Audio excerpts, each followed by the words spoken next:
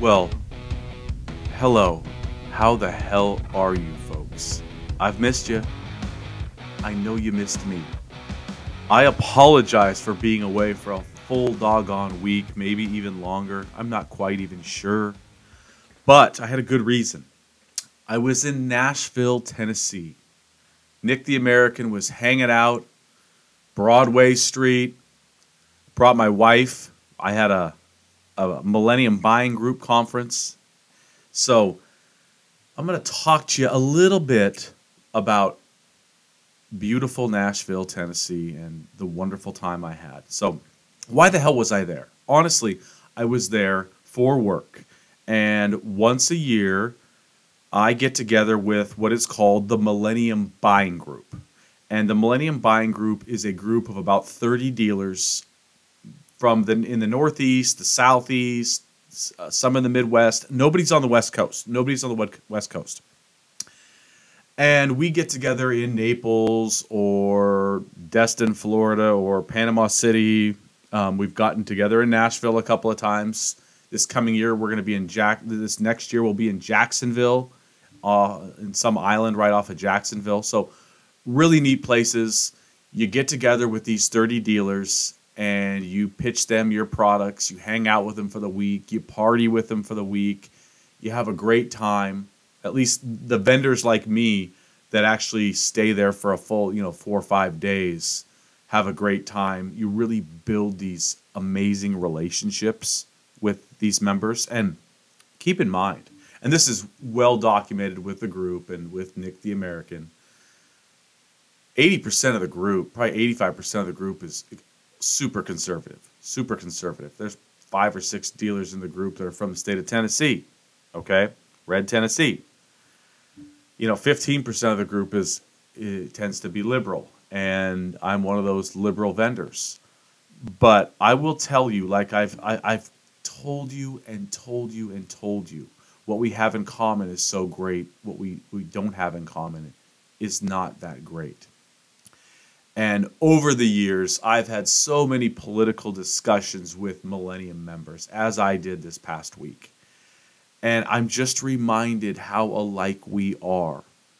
We've just got this, and I'm guilty of it. Conservatives are guilty of it. We've got this political tribalism that no matter what our beliefs, me and a Millennium member could sit down and agree on everything, but they would never vote for a Democrat, and I would never vote for a Republican. I wouldn't say never. I absolutely wouldn't. I'd vote for a Republican. I really would. I know, Bobby, you call bullshit on that. That's not bullshit. I just would never vote for Donald Trump. I'd take Joe Biden every day of the week, and you guys know me on this show. I am no Joe Biden fan. So, had a wonderful week hanging out with the Millennium Group. Let's see if we can up our orders from last year. I'm hoping. But let's talk a little bit about Nashville for a second. I was, and this isn't my first rodeo in Nashville. I've been a few times. But the amount of singing talent in that city is absolutely ridiculous. It's just ridiculous. It's off the charts. And so you've got Broad Street, and you've got a bunch of great singers, loud music, okay food. But you get off the Strip a little bit, and maybe you find a couple better singers. So one place in particular, and I wish I had the name of it, it was a karaoke bar. Me and my wife and some of the members weren't ready to call it quits at like 12:30 at night, and so we took an Uber a few miles off of the Broadway Strip to a karaoke bar. Okay. Now, we were sitting in the corner drinking our beers. They only served beer and wine, which was great. You didn't need any hard alcohol at 1 in the morning. But every singer, this is a karaoke bar. And these people are just like random people. Every single person that got up and sang a karaoke song absolutely killed it. They killed it. It was ridiculous. It got to the point after about the 10th or 12th singer, knocking song after song out of the park. It got to the point where I turned to the group that I was with and I said, guys, gals, I think we're the only fucking people in this entire bar that cannot sing. And everyone laughed. And I said, we laugh. This is 100% true.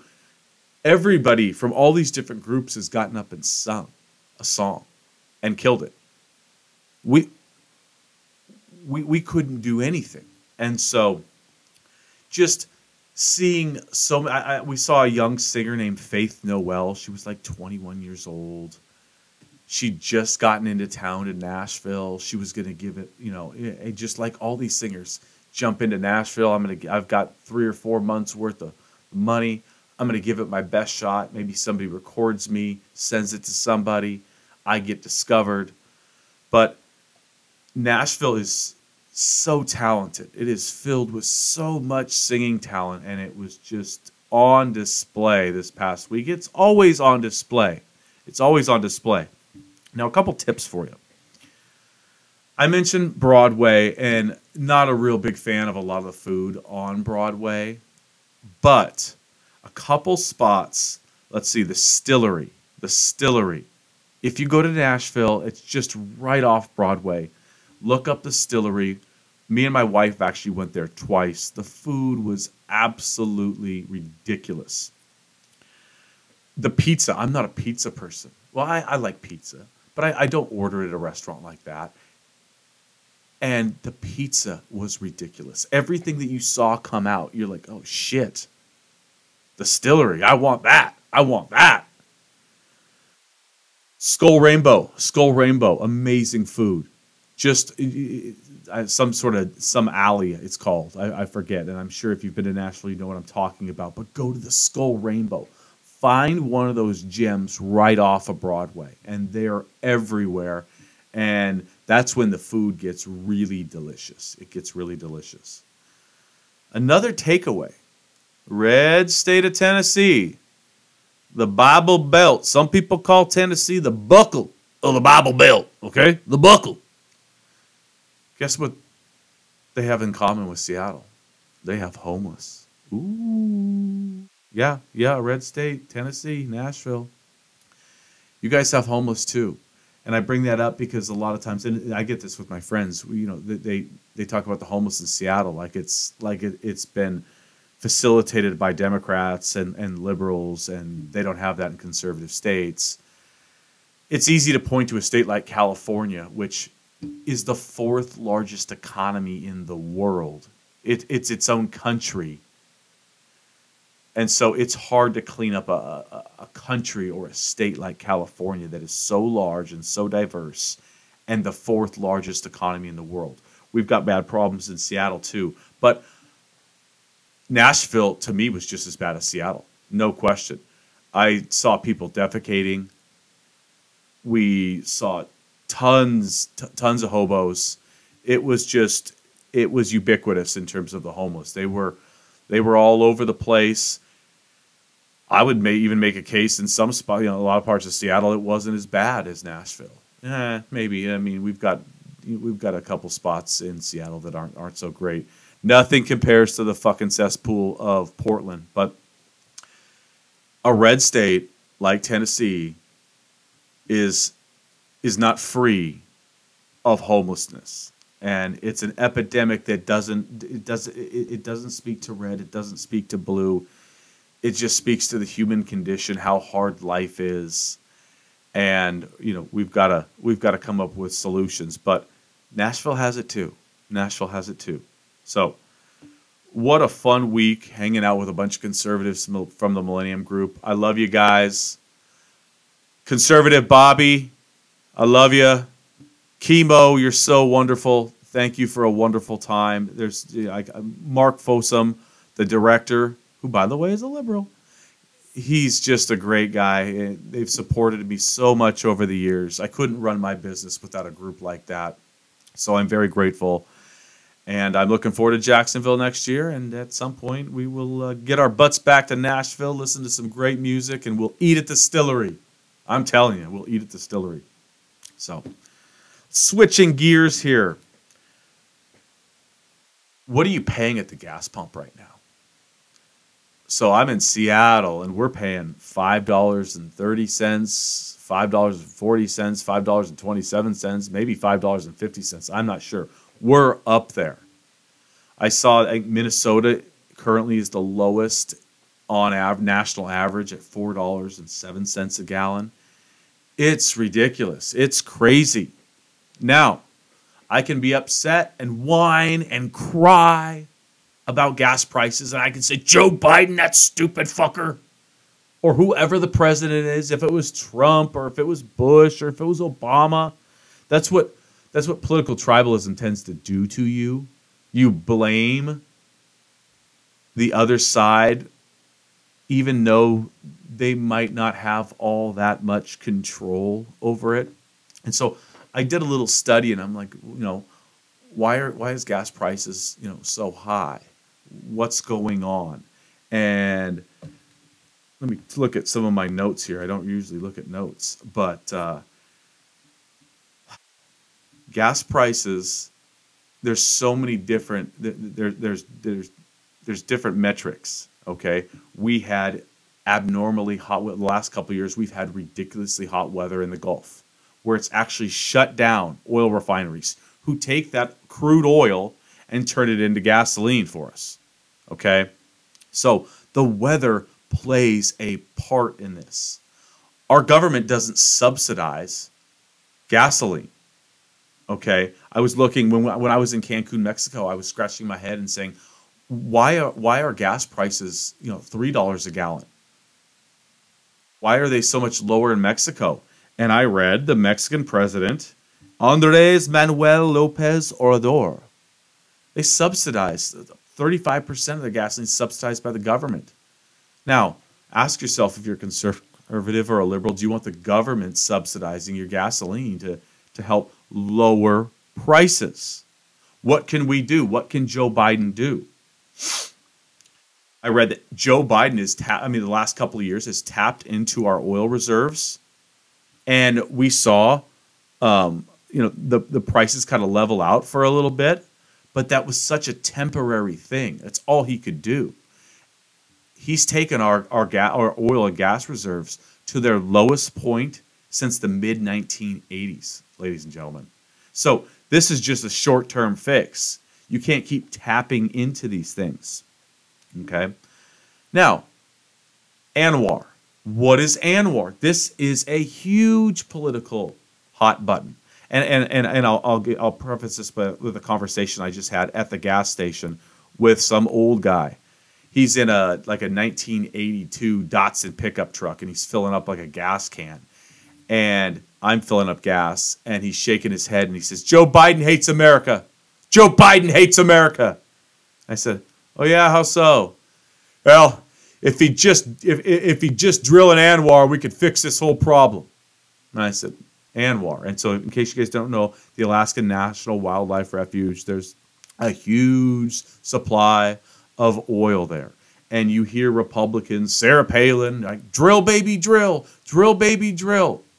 Okay?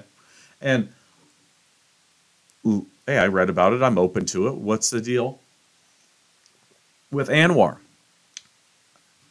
And so I'm talking with this guy a little bit, the guy who says he hates Joe Biden. And I said, well, how long do you think it would take to get Anwar, the National Refuge, this oil reserve in Alaska, up to speed before we can actually really start pumping oil, sending it to the Gulf, turning that crude oil into actual gasoline that can run our daily lives? How long will that take?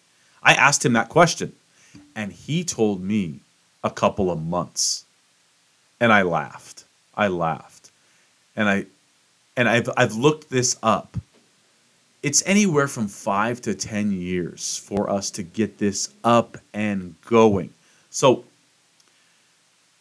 this isn't necessarily a solution that's going to fix anything for this president or the next president, even if we got going right this second.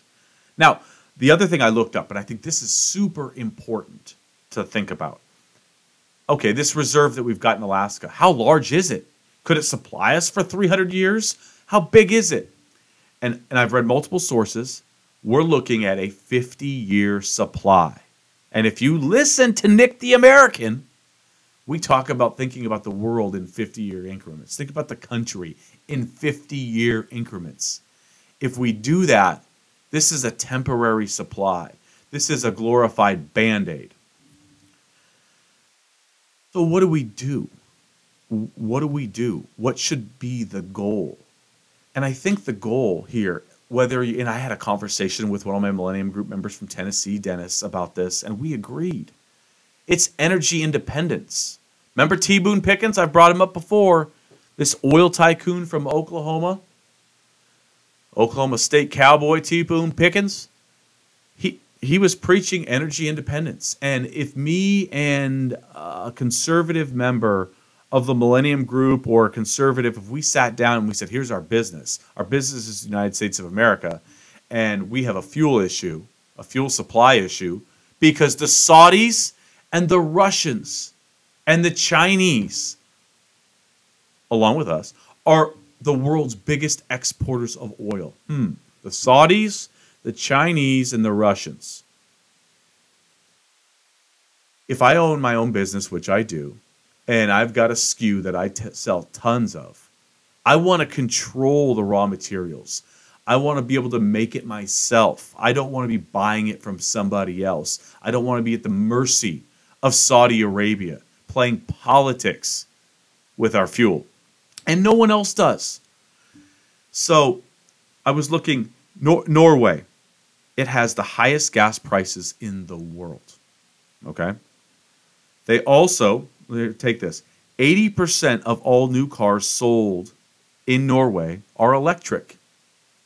Okay? To compare that with the United States, how many do you think?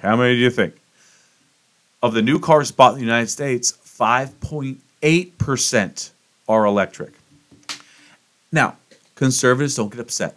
I am not trying to take your diesel truck or your monster truck or whatever, your gas guzzler away from you. Of course not. But over the course of time, if you think about 50-year increments, is there going to be gas stations in 50 years or 100 years? Are those going to be a thing of the past because you just plug your car in and it goes for 800 miles? This is going to take time. Energy independence is going to take time. The technology has to be there, and right now it's expensive. The tech is not quite there. Think about in the early 2000s, we still had home phones. Nobody had cell phones. Then we graduated to this shitty flip phone, and then the Razor, and then some BlackBerry. It took a long time. It took 20 years, 15 years to get us to an iPhone that ran our daily lives. It took a long damn time, okay? If someone told you when you had your home phone in 1997 that, pretty soon those are going to be gone and you're just going to have this pocket phone. Nobody's going to take away my home phone. This is America, goddammit. There I go, using the Lord's name in vain. No one's taking away my phone. Well, now who the hell wants a home phone? I bet, people over 70 have home phones. And I know we've been paying for our home phone for like a long time, and we were asking ourselves, why are we doing this? Why are we doing this? I think we finally just got rid of it.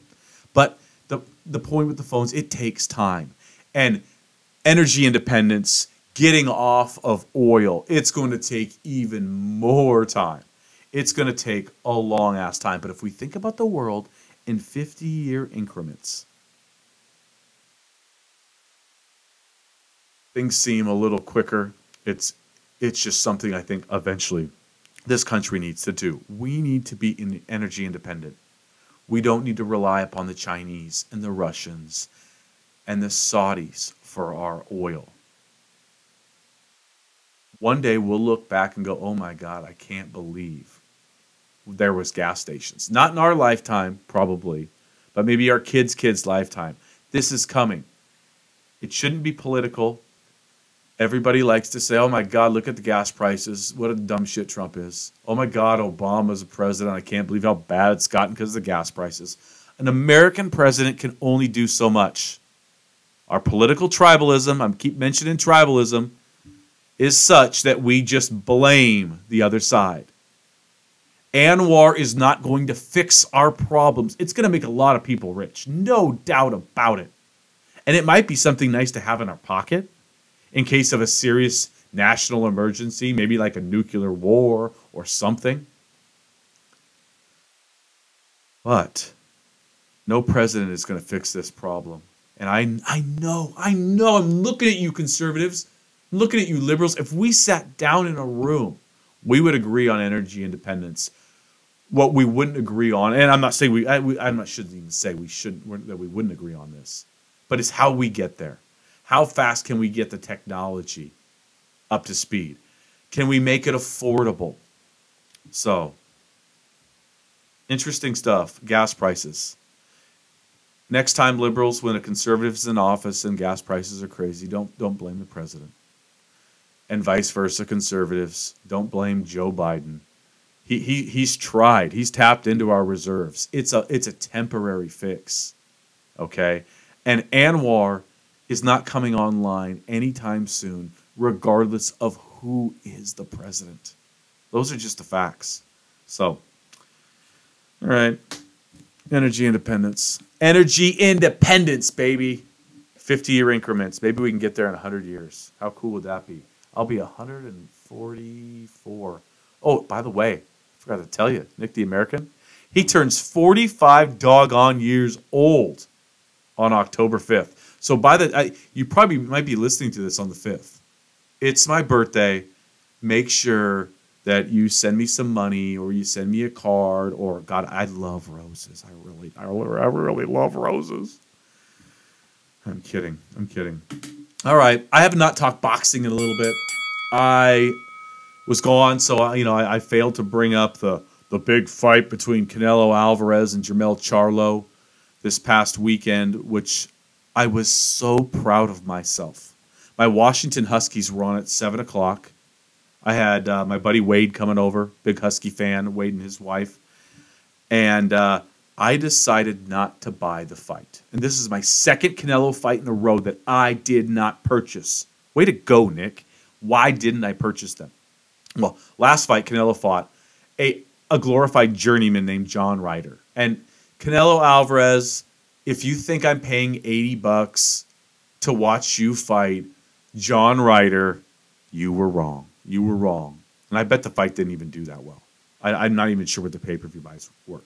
And so this fight that just occurred on Saturday, Canelo fought Jermell Charlo. He's fighting at 168 pounds, super middleweight division. And we know, if you listen to Nick the American, the official fighter of Nick the American is 168-pound stud, the Mexican monster, David Benavidez. Canelo doesn't seem so interested in wanting to fight our boy, our house fighter, David Benavidez. So what did he do? He fought Jermell Charlo. Jermell Charlo is a junior middleweight. I'm going to educate you here. Junior middleweight is 154 pounds. So Jermell Charlo jumped 2 weight classes to fight Canelo Alvarez on Saturday night. I've not seen the fight. I've seen clips of the fight. Everyone's takeaway is the same. Jermell Charlo was there to survive. He at no point in the fight did he try to win the fight. And so, hey, Canelo, you didn't get my money this time either. This was not a fight that everyone was clamoring for. And even though I'm a boxing cult fan and I buy lots of bad fights, Canelo is like the standard. And so I want him to be in specific fights. Otherwise, I'm not going to pay for your tune-up. If it was on Showtime, if it was on ESPN Plus, no problem. If it was on DAZN, I've got a subscription, no problem, Canelo. But I'm not paying $85 for Charlo and Alvarez, and I'm really, really glad I stuck to my guns. My Washington Huskies were playing that night, and they're getting a bunch of national pub as one of the top teams in the country. Pump the brakes. Our defense looks a little squirrely. I think, I'm not sure who is the best team in the country, but I don't even need to talk about that right now. Go Huskies! Go Dogs! Go Michael Penix! We have another fight coming up. It's a crossover fight. Tyson Fury and Francis Ngannou. So we got the former UFC heavyweight champ with one of the current boxing heavyweight champs. I read a report Fury's going to make $100 million for this fight. I bet Ngannou, I read, is going to make more in this one fight than he has made in his entire UFC career, which highlights the one issue with UFC. The best might fight the best, but boy, they don't get paid all that much. So, good for Ngannou. Good for Fury. After all, whether you're an ultimate fighter, if you are a boxer, you are a prize fighter. You fight for prize. And they're getting paid. They're getting a hell of a lot of prize. I don't expect it to be much of a fight. I will not be getting this fight. I don't need to see an exhibition. I really don't. The fight that I do need to see is Tyson Fury versus Alexander Usyk, which apparently has been signed. So Fury's already got another fight signed with the guy in the heavyweight division in boxing that has all the belts. I will buy Tyson Fury versus Alexander Usyk all day long. I look forward to that fight. That will unify all of the belts. Okay? So skip Fury Ngannou. It's an exhibition. Have a party, and don't skip Fury and don't skip Fury and Usyk, because that's going to be a very interesting fight, and we'll talk about that later. Lastly, on boxing, the Mexican Monster, David Benavidez, has a fight. He has a fight date, November 25th, on pay-per-view. David Benavidez versus Demetrius Andrade. Demetrius Andrade is 32-0. He's I believe only fought one fight at super middleweight, coming up from middleweight.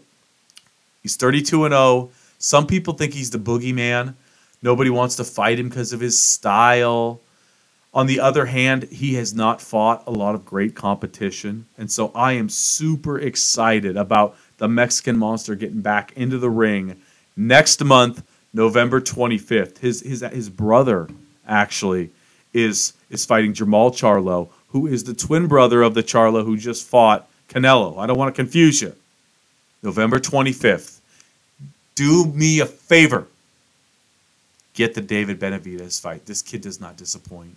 And I mean, hell, he's the official fighter of Nick the American. All right, no more boxing. Son of a bitch, no more boxing. I'm gonna go rapid fire here with some politicians.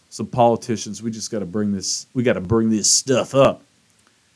We learned Bob Menendez, senator from New Jersey, the wonderful Bob Menendez, has been indicted for the second time. The first time he was indicted, he got off. Okay, now apparently something with the Egyptian government. They're paying him in gold bars and cash so Bob can go to the Senate and get some preferential treatment written into some bills for the Egyptians. Guess what? Guess what this liberal Democrat says about Bob Menendez? Bye. Get the fuck out. Get the fuck out, Bob Menendez. I don't give a damn if you're guilty or not of this second indictment. Second to is another indictment. That's enough for me to say goodbye. We can do better. Democrats can do better. Republicans can do better. We can do better. Now, will the Democratic National Committee be committed to recruiting a high-quality candidate to get his ass beat in a primary? Let's do it. Let's do it.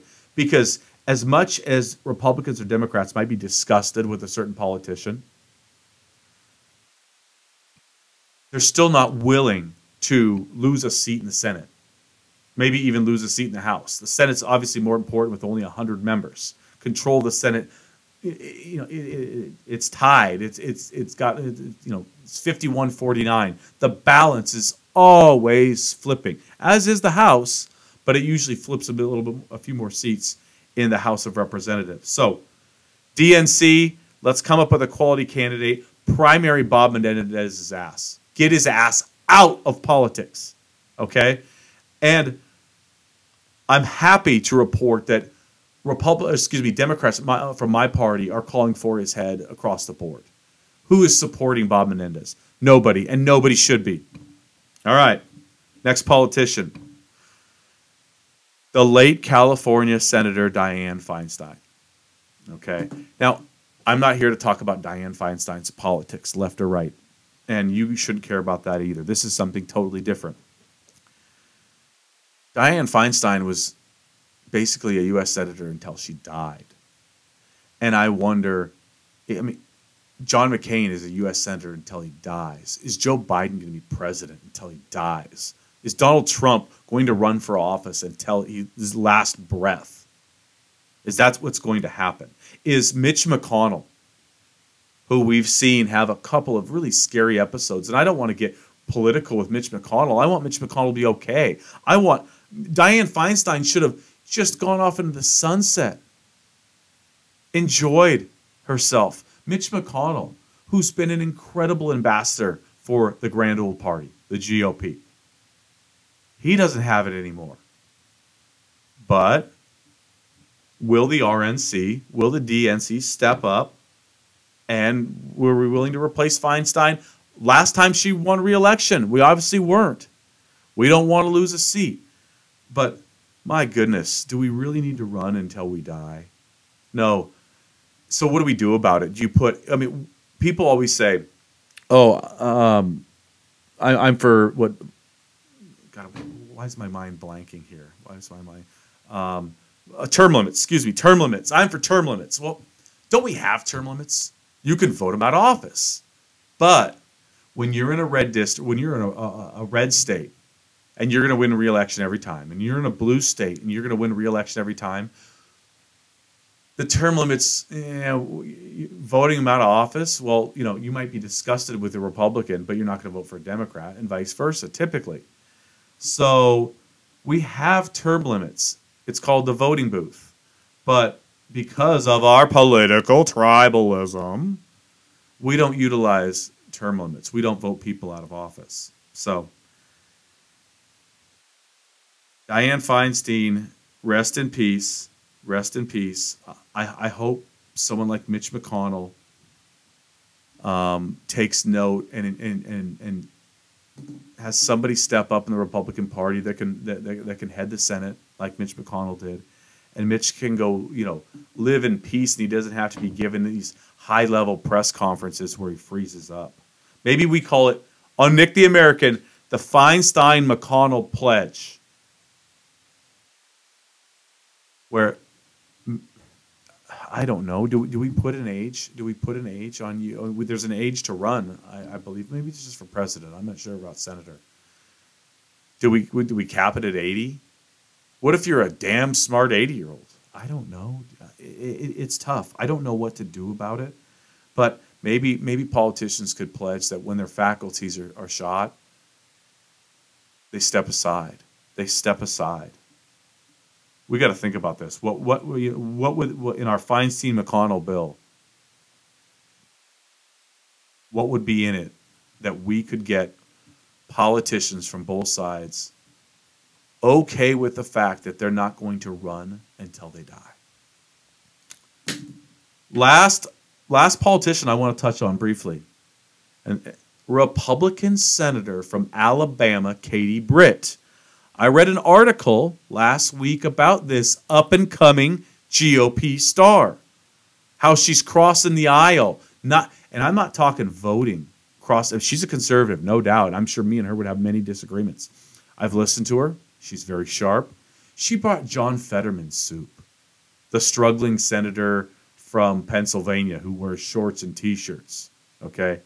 Maybe we could do better there, Democratic Party. But he ran against Oz, and so, it was what it was. But Katie Britt, I heard Chuck Schumer praising her. I've heard multiple Democrats praising her. And I love to see young talent in both parties. Both parties. I love to see, especially my party, the Democratic Party. I want young talent. Who's coming up? Because I don't like these old fuddy-duddies. Biden's time's passed. So Katie Britt is somebody to watch for. She has not endorsed the king.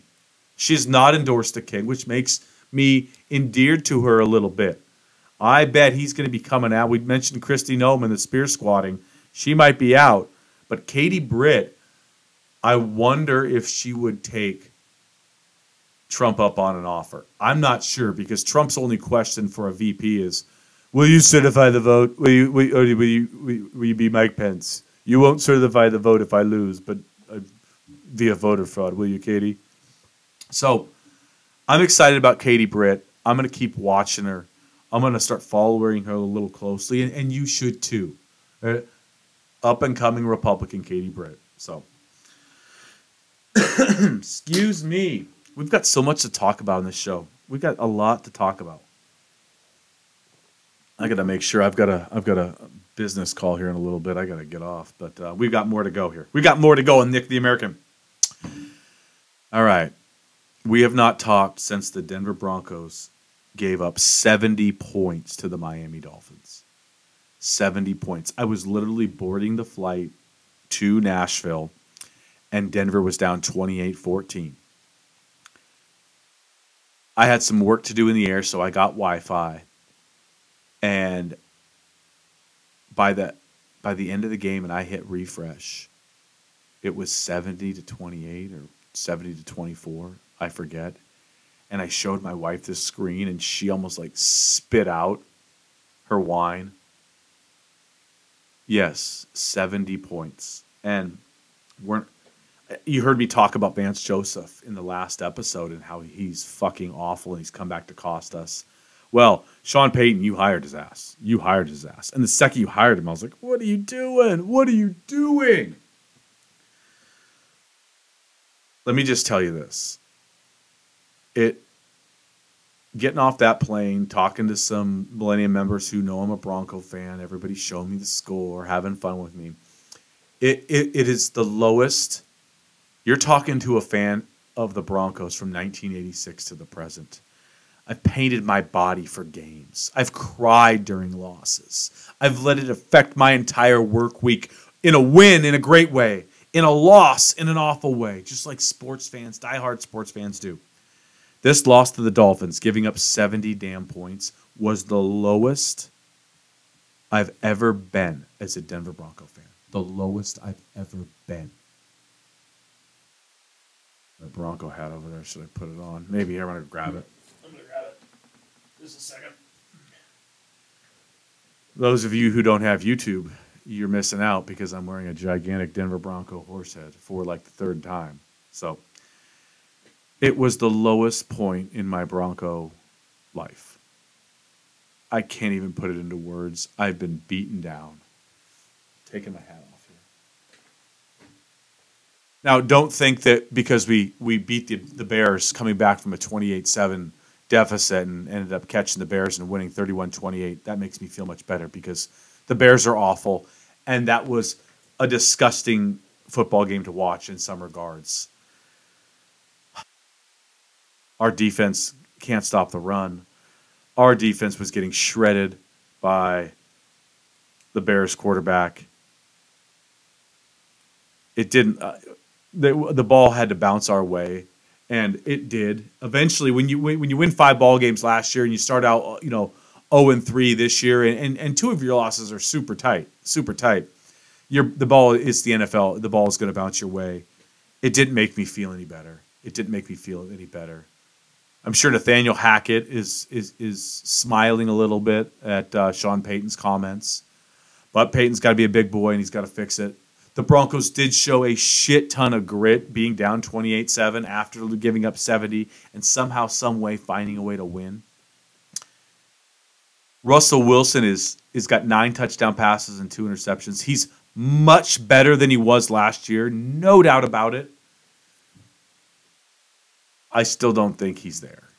But I'm going to reserve judgment on Russell. I'm going to reserve judgment on Russ. Our defense is hot fucking garbage. So there's your Bronco talk. There's your Bronco talk, ladies and gentlemen. Now let's jump into, we've got so much to cover. We jump into high school football. 0-2 since the last time you talked to me. We dropped a 24-19 game to Lake Washington that, to me, wasn't even that close. It wasn't that close. And for the first time this year, our run game, it really, we had one drive. It really was kind of shut down. And so hats off to Lake Washington and the Kangaroos. I got home on a Thursday, we were out at Mercer Island at their field. I believe it was their homecoming. And we lost 31-7 in a game where we had like 22 first downs. Got stopped at the goal line on 4th and 1 where he got in. We got screwed. Would have made it 17-14 with a quarter to go. But we ran the ball well. We got stopped on a 4th and 2. We fumbled inside the 20. It just is who we are. We're a bad football team with literally no secondary. And if Nick the American and I could bring all our corners and defensive backs on the show, and I'd put my arm around them, and it just is what it is, guys. We're just not that good on the back end. Not that good. We're just fine on the front end. We can always get better, but our back end is tough. My hat's off to the Mercer Island band. Holy shit. Was the Notre Dame band in attendance? My goodness. I didn't get to listen to a lot of it. You're in the locker room at halftime and you're focused on the game and stuff. But I did get to see this band. And it was impressive. So stand up, Mercer Island band. And lastly, I just want to say, we've got I've talked a little bit about our coaching staff before, but one of the things that hit me, and I've talked to some of the young coaches about this, but Coach Lawler, Coach Potts, Coach Clark, and Coach Harmer. These are all kids that are under 25 years old. They're all really sharp coaches. And that doesn't mean, hey, Coach Harris, Coach McCullough, Coach Hartline, Coach Bennett, I love you guys. I'm talking about the young guns for a second. I really hope one day I can sit back and say I coached with Coach Harmer. I coached with Coach Lawler.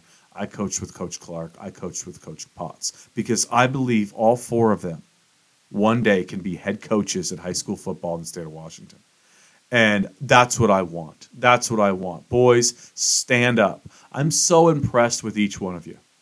And I'm impressed with the whole staff, even though we're not doing good. But I'm particularly impressed with you 4 young individuals. I want you to keep going, damn it. I want you guys to be head coaches, and I want to come watch you guys. Hell, I might even want to be on your staff. Stand up, boys. All right. We're getting close to the end, but we're not. I want to talk about sports washing really quick and the Saudis. We talked about energy independence. One of the reasons maybe we want to get off of oil is so the Saudis don't run our shit. Now the Saudis own the PGA Golf Tour. Okay? Some people were for it. Some people were against it. Some people were indifferent. And so I want to pose this question. And I'm all over the map, too. I'm like, I didn't really oppose the golf thing. Like, they shouldn't be involved in American sports. And then I want Prince Khalid. Khalid, please, Prince, come by boxing. I'm such a hypocrite. Boxing's more, golf's a global sport, too. Boxing's a global sport. Nobody owns boxing. And so I want Prince Khalid and the Saudis to come with, a bunch of money and buy it up. I'm like T. Boone Pickens, Prince Khalid. I've got a plan. Call me and I'll share it with you. But let's run through this scenario. Let's say the Saudis announce that they're going to create 10 football teams in the United States. Don't ask me how this would work, what cities they'd be in. And to start, each team will have $500 million. They'll double the salary cap of the NFL. Maybe a minimum salary in the Saudi 10-man league is $10 million. Okay? Maybe it's $5 million. I'm not sure. Maybe they say the cap's $600 million. But think about that. They put up $6 billion. They have 10 teams. Maybe it's $1 billion a team. They're going to go buy. All of a sudden, the National Football League is going to become diluted, like the USFL and the NFL, their battle. Who wouldn't want to play for the Saudi league and make 3x on their money? Maybe they start paying running backs. So I'm just curious, does this sports washing by the Saudis, they're doing it in soccer. I heard they're gonna do it in F1. They've done it in golf. They're involved in boxing, but not any sort of takeover. What if they decided to try and take over the NFL? Would you be okay with that? 10 teams offering them more money than anybody's ever seen. What do you think about that? How would that go over? I wouldn't like it. I wouldn't like it. I don't want the Saudis in our business, except for my cult sport of boxing, unfortunately. But think about that. Think about it. What if the Saudis came in and said, well, you know what? In 2025, we're going to start a 10-team league, a football league, and we're going to pay you more money than you could ever thought possible. We're going to pay you like NBA players, except there's 53 guys on a roster, not 12. Think about that. All right, goodness, I probably should quit, but there's so much. I mean, as I speak to you today, Kevin McCarthy, Matt Gaetz is trying to oust Kevin McCarthy again as Speaker of the House. McCarthy worked with Democrats to avoid the government shutdown. And like I've told you, there's 30 Republicans in the House that just will not. I mean, you might have a majority, but when push comes to shove on a few different issues, like spending issues, they won't budge. And we talked about John Ryan, the former Speaker. We talked about John Boehner, the former Paul Ryan, excuse me, John Boehner. Yeah, you do this for 50 minutes, and you're going to screw up too. Dang it! But those speakers, they couldn't work with these Republicans. It just killed them. John Boehner called these 30 Republicans, and I'm being loose here. It might be 25, it might be 33, but these Freedom Caucus people that will not work with anybody. He called them political terrorists. They just shut down his agenda. He's the speaker and he's powerless. And so Kevin McCarthy is some of these Republicans are going to want to oust him. Sounds like some of these Republicans are going to want to oust Matt Gaetz. It'll be interesting to see what happens. I think they should oust Matt Gaetz, not Kevin McCarthy. Let's get Matt Gaetz's ass out of the House. But I just thought I'd bring it up. It goes to show you how diverse parties are. Democrats has a very diverse party. I'm sometimes like shake my head and go, "What the fuck?" At the hard liberal, side of the party, as conservatives do with the hard right. But the Republican House is extremely diverse, and apparently, I don't care who the speaker is, you're going to have a tough time, as Boehner and Ryan did, and as McCarthy is right now, of garnering a majority. It is just doggone tough. So we will keep you updated. I'm sure you'll be watching Kevin McCarthy and Matt Gaetz's feud, and Gaetz tried to stop him from becoming speaker with 14 votes on the House to be confirmed the first time. Will he be successful this time? I don't know. God, we're going to get through one without. We're basically talking about Trump, and he's in all sorts of shit. That New York fraud thing, he's basically going to be out of business in the state of New York. That could be that may scare him more than anything. But here, I said I wasn't going to talk about Trump. Trump is running for president to pardon himself from 4 different indictments, to stay out of jail. He is running for president so he can keep his super PACs, so Republicans, you can donate to his super PACs, and he can pay off all of his legal bills. If he wasn't a political candidate, he couldn't do that legally. Okay? He's not running for president because he loves America, or he loves the Constitution, or he loves conservatism. He loves himself. He's running for president because that is the only way. Winning is the only way he can save himself. And then God rest our souls if he becomes president again. But think about that. He's running for president for money and to save himself from some serious indictments. Oh, God, I don't even know how I started talking about that. But, all right, lastly, don't take yourself so seriously. I've talked about that before, and I'll give you an example. I screw up. I screw up a lot. And I was at the Millennium Conference in Nashville, and there's a customer, Southern Pools and Spas in Virginia, and they placed an order with me last year for like $3,500, $4,000, something like that. And I sent them an invoice a couple months ago, and they're like, "Hey, Nick, we never got our order." I'm like, I go back and look at the shipping log, and I'm like, "Oh my God, I didn't ship it out." So you know what? As I'm presenting in front of 75 Millennium Group members, I brought it up. I went over to Southern Pools and Spas. I went over to Josh, and I told the entire group how I'm in business to get orders, to ship orders, and get paid, damn it. Well, these folks right here at Southern Pools and Spas, I said this in front of everybody. They gave me an order, and I did not do my job, and I'm embarrassed. I'm embarrassed. I fucked up, and I owned it.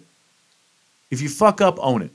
If you fuck up, you own it. Now, I'll give you another example of how dumb I can be sometimes. I'm doing this podcast, and I'm getting better. I think I'm getting better. I listen to episode 10 and episode 11, and I cringe. Not because of the content. I love the content. I like the content. I said the word right like I was a genius. Right, right, right, right. Every 6 seconds. And when I listen to those episodes over, I just want to curl up in a ball and just smack myself in the face. And, what an idiot. What an idiot. But it's okay. I'm getting better. I'm going to ship Southern. I stood up and told Southern Pools and Spas, I screwed up. I don't blame you if you don't want to order from me again. I owned it. They're going to order from me again. And you can bet your ass I'm shipping it out. You can bet your ass I'm doing my best to fix my language. Sometimes the F word. But right. Episodes 10 and 11 just made me cringe. But we've talked a long time. I'm happy to be back. I thank you for listening. Hey, tell your friends about Nick the American. Why the hell not? Hey, there's this moron from Seattle that I'm listening to. You know what? He's not that smart, but he's not that stupid either. Plus, he'll let you know when he's wrong. We need a little bit more of that in this country. I always say I love you. I'm not going to say it this time. I'm just going to leave you. Goodbye. Have a great week. Go do something wonderful. And I'll talk to you next week.